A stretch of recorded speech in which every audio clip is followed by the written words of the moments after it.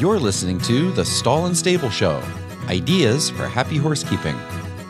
The way we keep horses is changing. As technology and research discover more things about horses that help us humans understand their needs better, our farms, barns, and methods need to shift a bit in order to leverage this new information so we keep our horses happy and sound far longer than at any other time in history. Positive reinforcement training is more than just shaping behaviors. It's rooted in the principle that our work with horses must center around what's best for the horse. Today's guest is Jessie Hillegas, warm blood breeder, R+ trainer, and owner of Edgewood Stable in Williamsport, Pennsylvania. Jessie is also a driving force behind Shawna Karrasch Equine, the gold standard in positive reinforcement training for horses. Jessie and I talk today about how she keeps her high-level horses safe and happy while ensuring that their innate needs as horses are still met. It's a great conversation, so listen in. This is episode 106 of the Stall and Stable Show, brought to you by American Stalls. Welcome back, listeners. Today's Wednesday, November 2nd, 2022.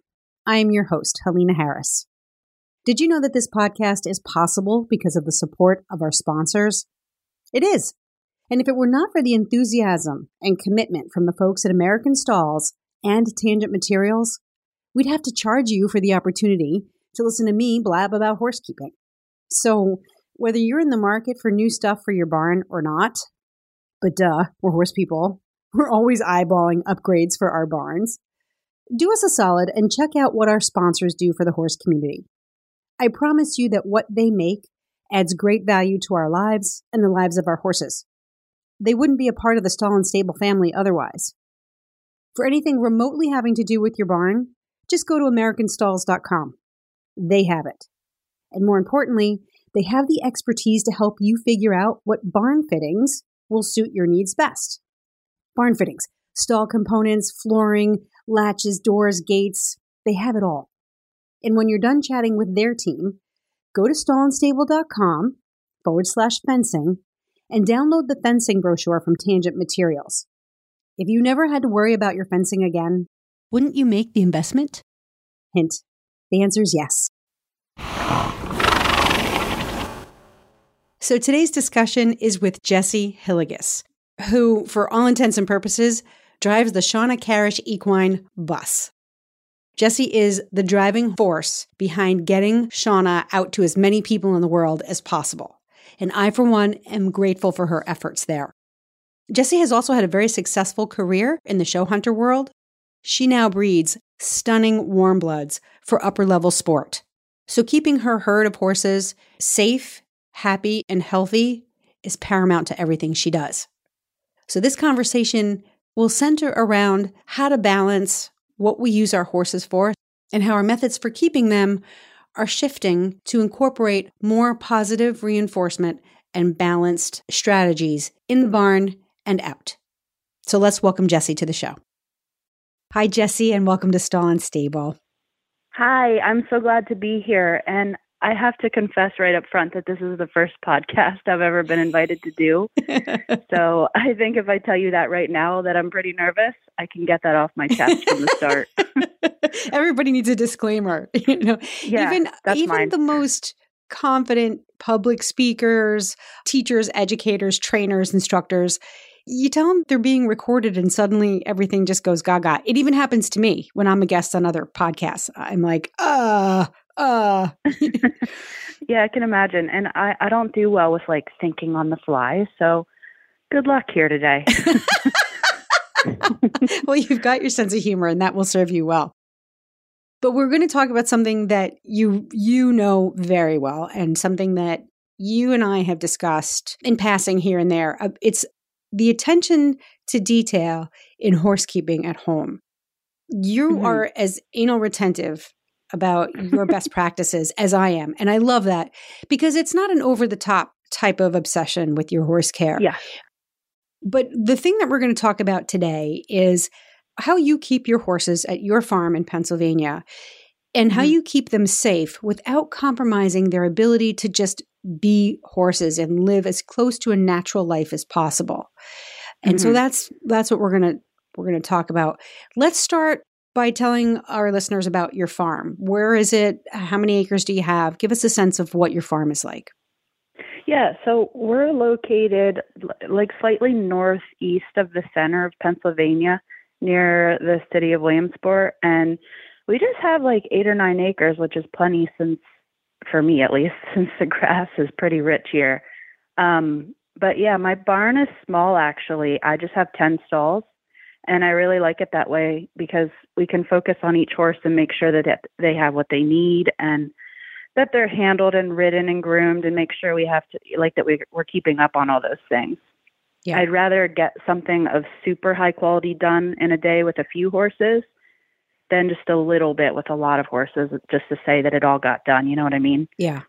Now, because you breed horses, what's the combination of adults, mares, geldings, babies? Typically, what's the mix of your herd? Well, it changes here and there, but right now it happens to be that I have 6 mares and 4 geldings. 2 of them are soon going to be going back to Florida for the winter.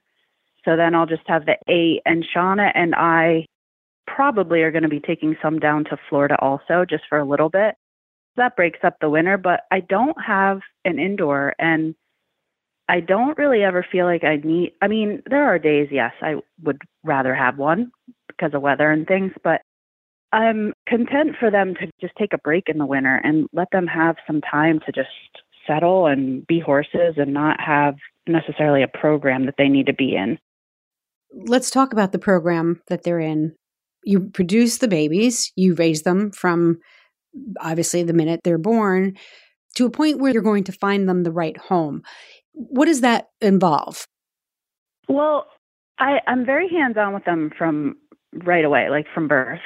I'll be fussing with them, all over them, probably 3 or 4 times a day at least, especially in the first few weeks.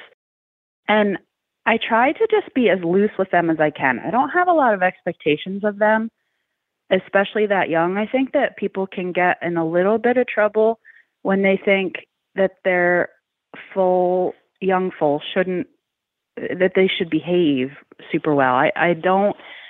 I'm more about letting them just explore things and figure out their environment, and also build trust with them as they grow, instead of feeling like I need to reprimand them all the time and make them do this or that. I just sort of focus on trying to let them be horses, and like sometimes I'll let them come into the barn and explore the barn, and they'll go in the tack room and the wash bay, and they're tripping over the wheelbarrow handles and putting their head in the washing machine and just whatever. But they get to know that being out and exploring is safe and that people are safe. And by the time they're a couple weeks old, really, they're starting to really get the idea that humans and what we're doing here in the barn is all a good thing.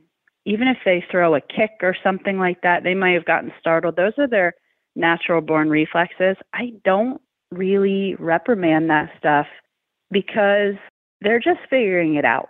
And we're really trying to just develop trust with them at that point. If we tell them right up front that they can't trust us, I don't feel like that sets them up for very much success for their future. And that's worked really well for me. Because when I first started, I would be a little more, worried about them doing every little thing right. And they were more intense. Now they're just like laid back sort of surfer dudes here. And that doesn't mean that they're always perfect, but they're pretty safe. And they know that if I walk behind them or if I accidentally bump into their rear end when I'm walking by or whatever, they do not think that's scary or worrisome at all. So just the exposure to all of the little details of life in a human environment, they learn to figure that out early on, and then it doesn't become scary to them. Yes, and I'm a little annoying, truth be told. Like I'll walk by them and like grab their back leg and just like hold it for a minute, and when I lift their legs too from young horses, I think this is kind of something that's worth mentioning. I'll pick their leg up, but I don't have this expectation of this perfect still baby. I'll move around with them as they move. I'll pick their leg up and even put it in, like, say I'm in front of them, and I'll pick their leg up and put their leg in between my knees and just scratch the top of their leg. I'll do it with their back legs too, and just scratch the top of their leg. They love to be scratched so much that pretty soon they're like, picking up my legs is awesome. My favorite thing. So right away they're like, all she ever does is scratches me or, plays with me or whatever. So they have a very optimistic viewpoint right from the start. So that is positive reinforcement at its best, baked into your everyday handling. And we're going to get to that a little bit later on in the conversation.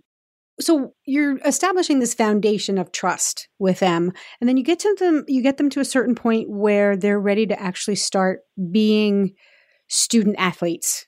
You're getting their mental health set, their physical health set. They're in good hands. They're being well taken care of. Now it comes time where we're going to start teaching them how to be riding horses or whatever their job is going to be. Do you do that there at your farm? I do. I've worked for a few different people. One farm in particular was really big. I managed it. I taught lessons there, and I started young horses pretty much most of the day. And then when kids got off school, I would teach into the evening. But that farm had about 80 horses, so it was a huge responsibility. And it was a 6-day a week, like 10 to 12 hour a day job. And it was a lot, but I also would never trade it because I learned so much at that place. That in combination with the other places that I worked, I probably started somewhere in the vicinity of about 200 young horses. Wow. So you learn a lot. And they had a huge turnover rate at that farm. Like they sold horses quite fast. So I got to start a lot, or restart too, a lot of ones that came off the track and things. So I rode all kinds of horses.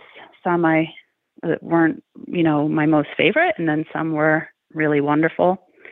But it taught me a lot, and I feel really blessed to have had that opportunity to do that, because now when I'm at home, because I remember when I was younger, I would ride the horses at home and I'd be really frustrated that I couldn't get them to do what I wanted, or, they'd be too fast or too slow or whatever. And having those experiences of being able to start all those young horses while it was trying sometimes, I learned so much. And when I then came back home and started doing the barn out of my home again, I was very prepared to pretty much tackle whatever they threw at me. What does the typical skill set look like of a horse that you started at your farm at Edgewood and then have now turned over to their new owner? Well, it depends on when they got sold, but I kind of made the decision, I don't know, about 10 years ago or something, not to sell foals or yearlings.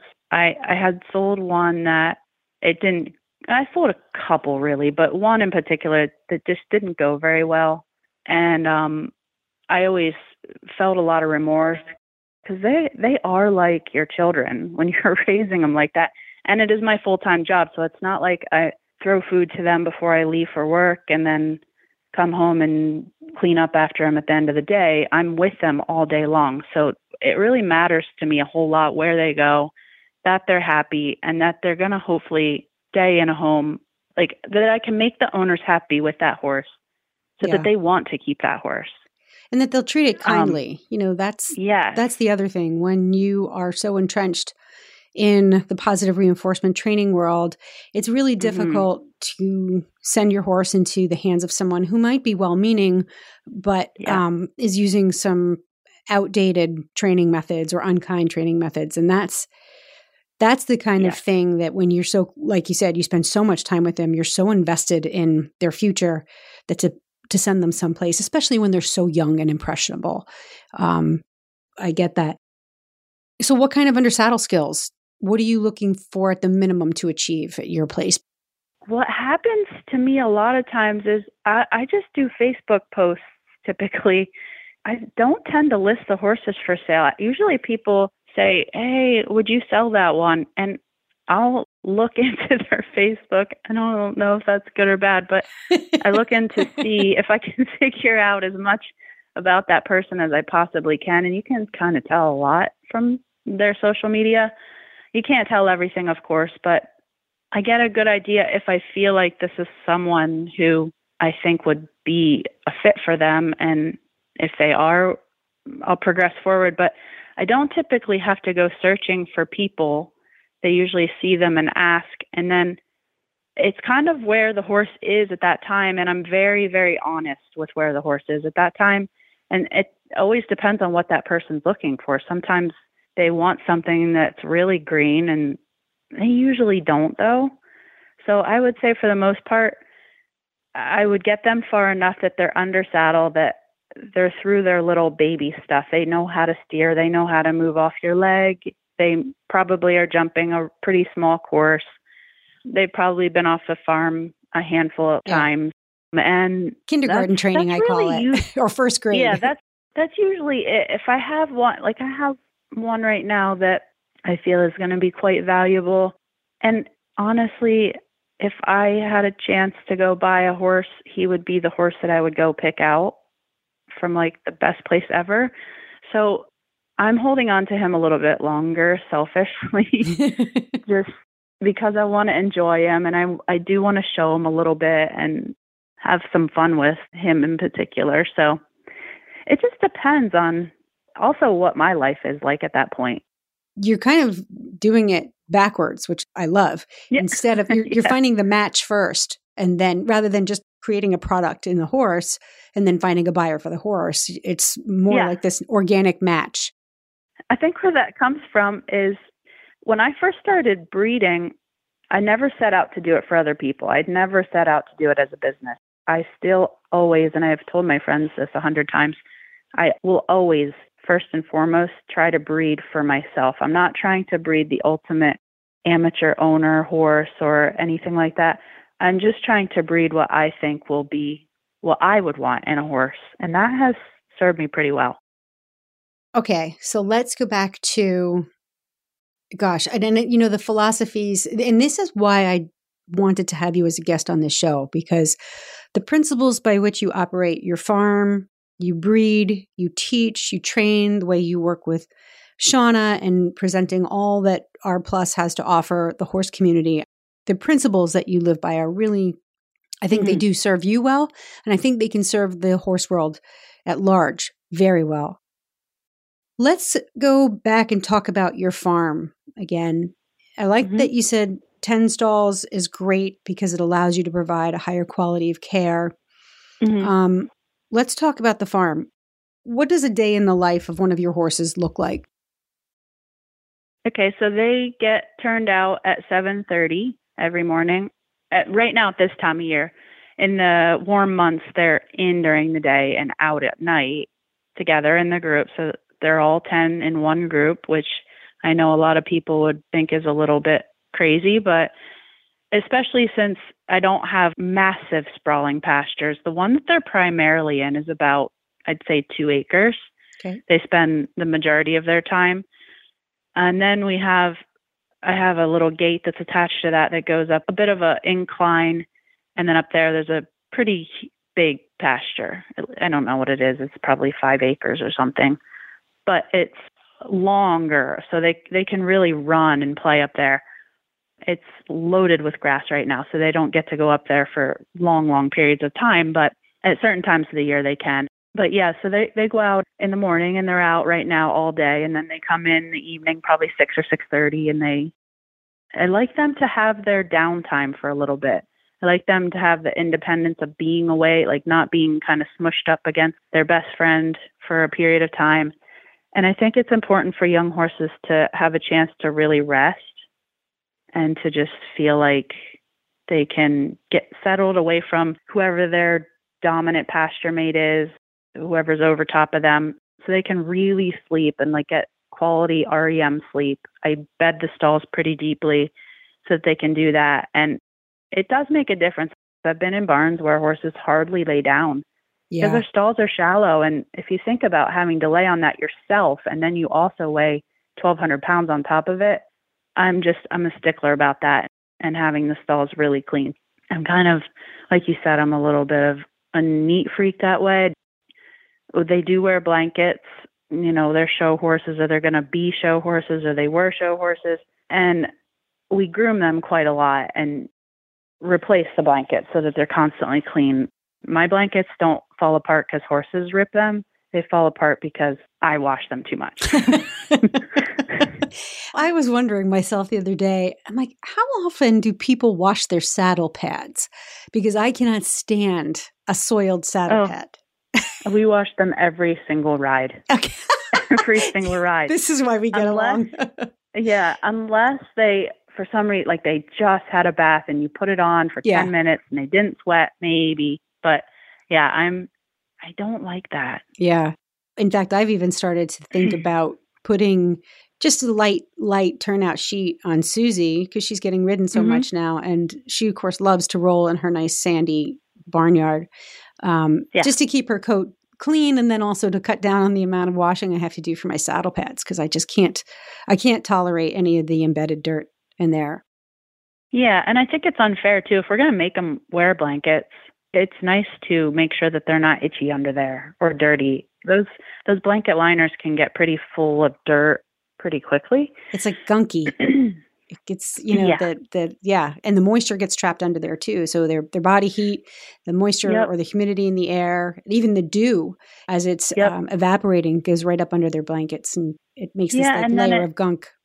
Yeah, and then the coat or the blanket can't slide across the coat properly, and then you do have a lot of like shoulder rubs and things like that, which that can happen anyway if the blanket doesn't fit them just so. But I try to also switch the blankets out frequently so that they're not wearing one exact blanket all the time. They kind of get a wear pattern there on their bodies about that. So they do get blankets. So you bed deeply. You make sure their stalls are super clean. They're comfortable. It gives them the chance to have some downtime, which I do think is important. Because anytime you take a horse, any horse, and you put them into a human environment, there's a lot of stimulation that they have to manage. Even if it's the quietest barn, there's still a lot of stimulation that is not natural to a horse. So giving them the opportunity to reduce the stimulation, or even like you said, even if it's a rest from their own herd dynamics, it's beneficial to them. So you keep them in at night, especially this time of year when it's colder, and then you repeat the process. They get fed, and then they get turned out for the day. Yeah, and then at about 10 o'clock, 9 o'clock or 10 o'clock at night, I do a night check. And so I just check their water, top off their hay, make sure nobody got a little colicky or something like that between dinner and then. Always seems to happen between dinner and night check if they're going to get that way. I don't know why that is. But I used to actually keep them all on cameras, and I couldn't sleep. Every little noise, I was like, oh no, someone's cast, someone's colicking. I finally, after like 4 years, I pulled the cord on that and decided if there's something significant going on there, I can hear them pretty well just without anything. So I had to do that for my sanity. I would be the same way. So they go out then for the whole morning, and then I have a wonderful person that rides with me and for me, and her name is Jackie. And she will usually come 3 or 4 days a week and starts at 10, and she's there till 3 or something. She rides a few of them and helps me out with them and, sets jumps and different things like that. So I appreciate her. And also I just have to shout out the other people that have been helping me take care of the barns. Deb and I used to do everything ourselves. And I've been traveling with Shauna so much this past year. I've had to bring in a few other people, and they've just been amazing. They're both people that I've known for a while, so I have that advantage. But they're just, it doesn't matter what I ask them to do. They always have a really great attitude. They're always like, yeah, sure. They're upbeat about it. They're not just okay. And they know the horses really well, and they actually care about each one of these horses. They really love them. That's the thing to be so grateful for. Everyone's oh, gratitude, and you should be grateful for this and grateful for your horses. And yes, I am very grateful for my horses. But when I feel the most overwhelming gratitude is when someone who works for me, I have two amazing people, Joan and Rania, and just like you said, they are amazing. They're trustworthy. They're reliable. They're enthusiastic about what they do. They're thorough. And my horses like them because they bring that just beautiful, pure, enthusiastic energy with them. And that is the thing that I get the most overwhelmed with when it comes to gratitude, is that kind of support, especially when you have high standards. Yeah. Yeah. And if I say, hey, can you just rake this a little bit better? They don't look at me like, oh, come on. It's like 3 pieces of hay. They're like, yeah, I'm sorry I missed that or whatever. And I try not to get too crazy fussy, but. So you've got support, you've got a manageable herd. How do you minimize the risk of injury or illness in your horses, especially when they're all going out together in a big group?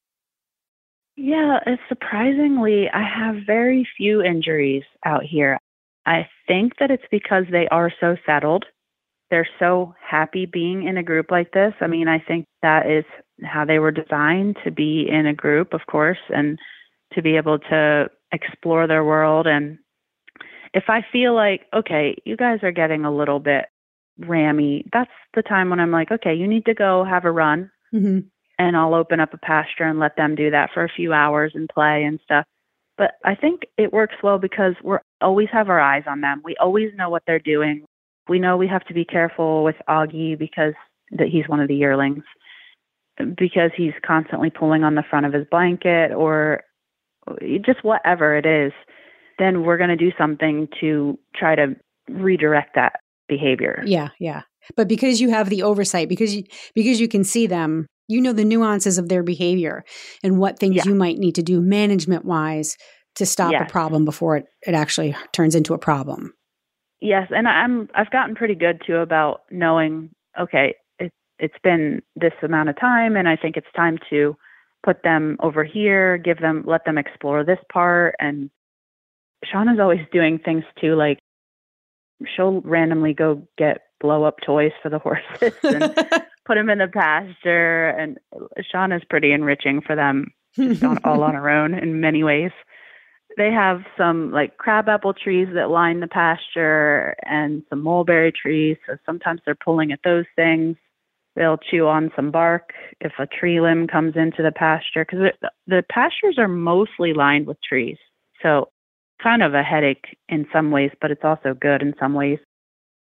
Do they move around a lot? Because I think one of the things that get us into trouble, and this is what happened with my horse Clarabelle that got me into trouble, is my horses were in a somewhat confined area because we had really heavy rains.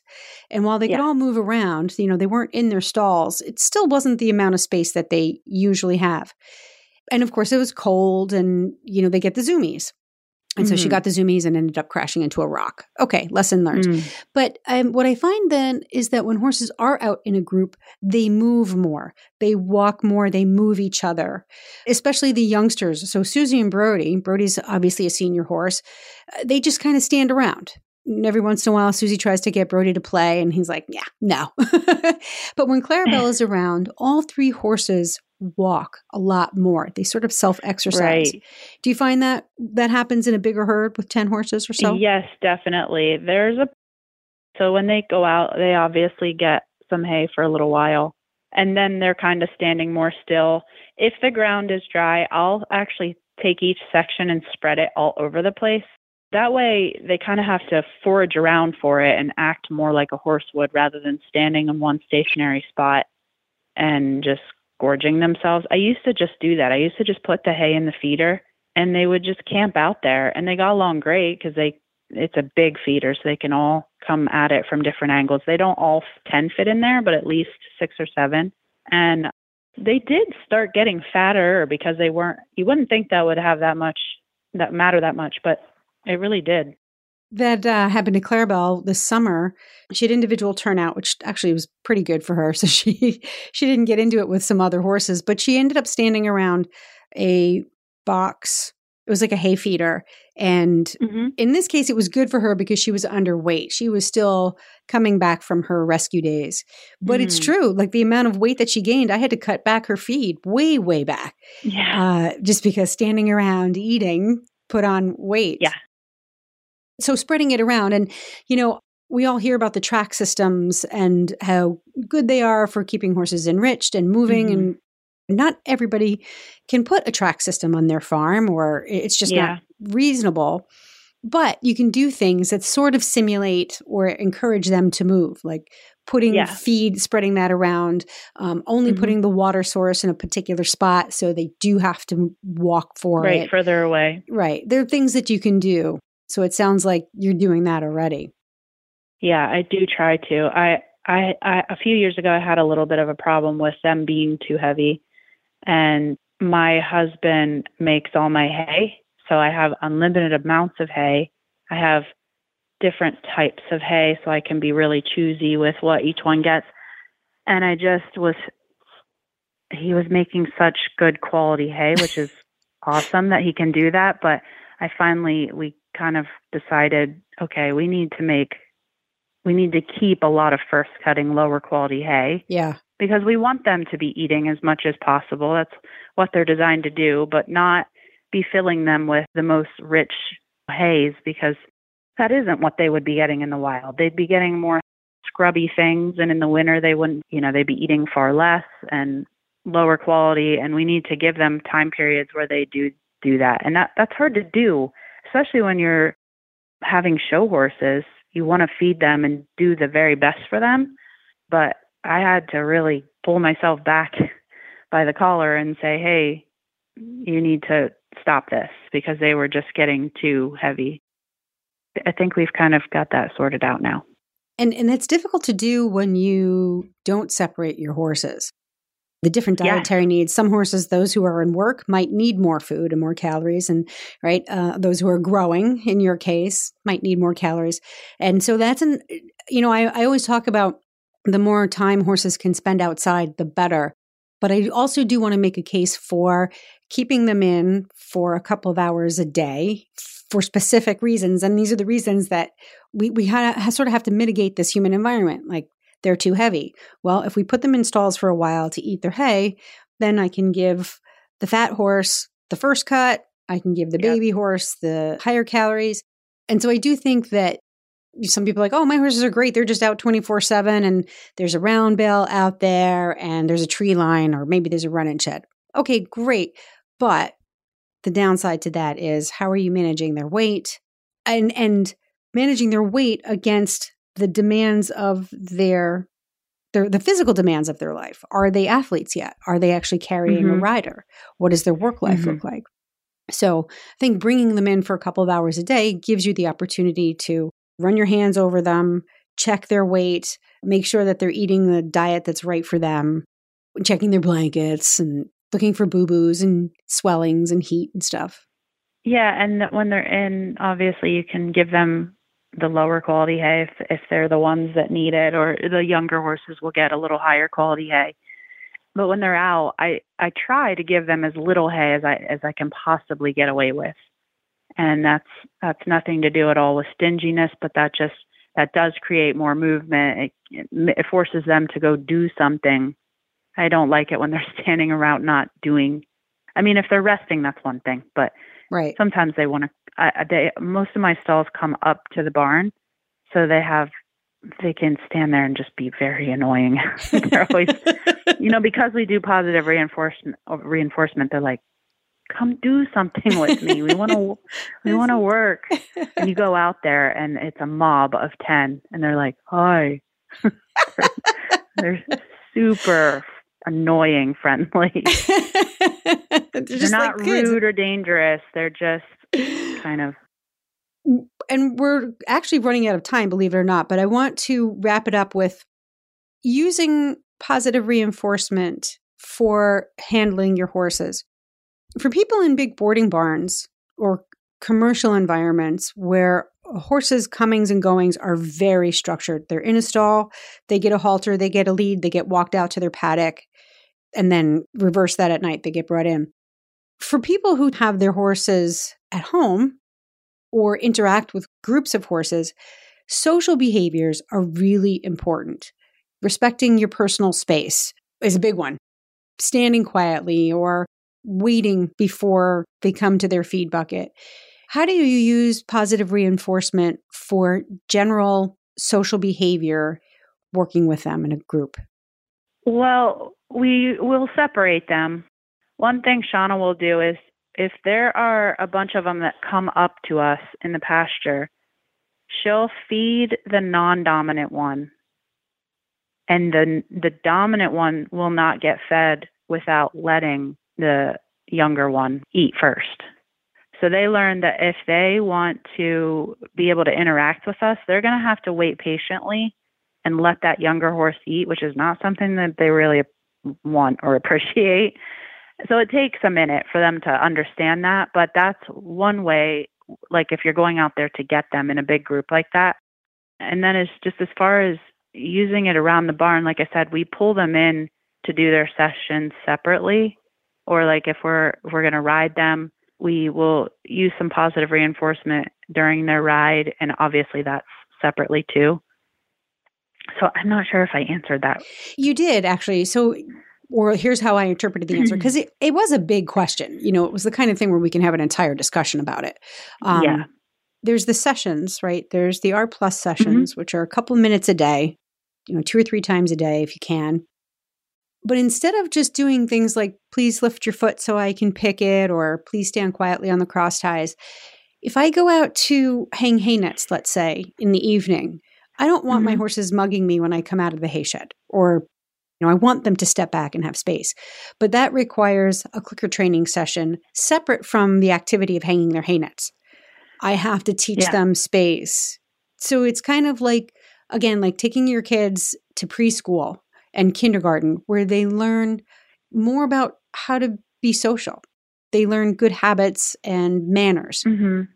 And then they move up to elementary school and middle school and high school, where they start to put those social skills to work as students. And then we go further into the student athlete, where now we start their athletic training. And since, again, going back to what you said earlier, you have 10 horses, that allows you to provide quality training. So the sessions that you spend with each horse are going to translate into you going out to the field, you need to bring one horse in, and you've got 10 who are interested in whatever you're going to do. It really depends all on the individual training that you do with those horses, right? Yeah.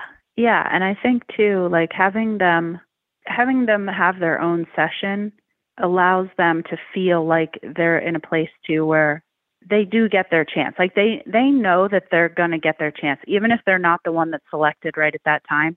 The other thing I try to do too is I try my best to set them up for success. So if I'm going to go out there with a bale of hay and they're hungry, there's 10 horses and they're going to come at me and they're going to try to take bites as I'm walking by and stuff. And that's not a problem. It's when they argue with each other that can get a little bit more unnerving.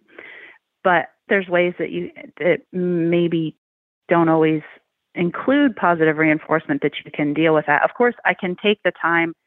My problem is a lot of times I don't have time to separate, like to actually work on that as its own thing. But I'll set them up for success and just go along the fence line and throw a few sections out over there. So I've got 6 or 8 of them out of my way from the start.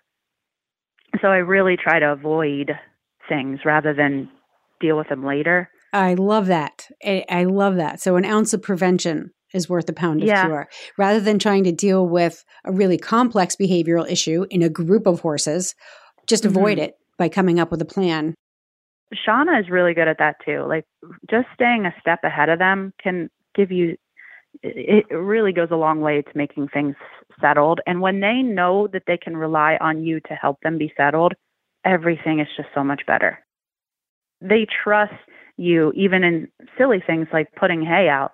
They'll trust you that you're going to like take care of the situation, because those younger ones, they're like lingering in the back. And even if they're not necessarily walking up and trying to take hay from the other horses that are more dominant, those dominant horses will be like, don't even look in this direction. Yeah. Yeah. They're going to preempt anything that the babies might do.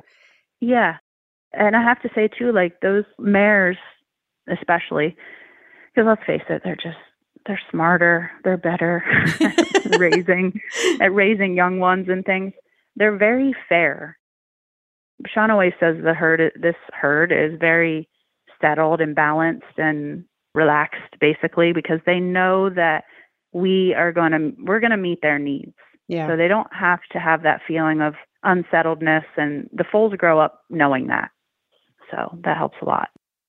In the previous episode I did with Bevan Dugan, who's an eventer and also runs a smaller, what she calls a boutique farm, we were talking about the value in a boarding facility. What creates value in a boarding facility and in a horse professional?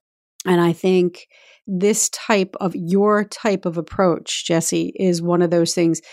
The professionals or the owners or the managers' dedication to understanding and observing the horses. What are they going to do? So that when you introduce a new one, you have enough experience and a keen enough eye where you can say, I'm pretty comfortable predicting this is how these two horses are going to get along, or these horses probably won't ever get along.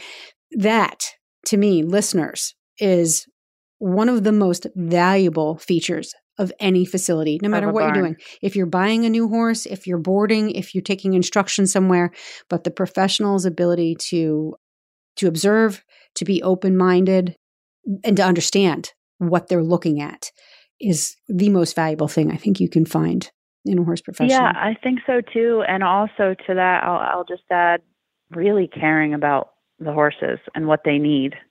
Because there's some people who are unfortunately more in it for what it can do for them. And I think if we just look at what, like these brood mares here, I just have a few, maybe 3, I think. We keep them ridden in their off years and try to keep them in shape and really respect the fact that they give us a lot and they take care of these foals. And that's not any small job, especially the boys. The boys are just rowdy. But yeah, just caring, like deeply caring about the horses, even if they're not their own, I think is such a really special thing, honestly. It shouldn't be, but it's such a special thing in a facility. We have to make room for all horse people. This is something I struggle with, is the folks who don't really care off the bat, or they're into horses for, however it makes them feel, however it validates their existence. You know what? I'm into horses because it validates my existence in some strange way. I always try to think the folks who don't really care or don't want to spend the time knowing what horses need, how do I get in there?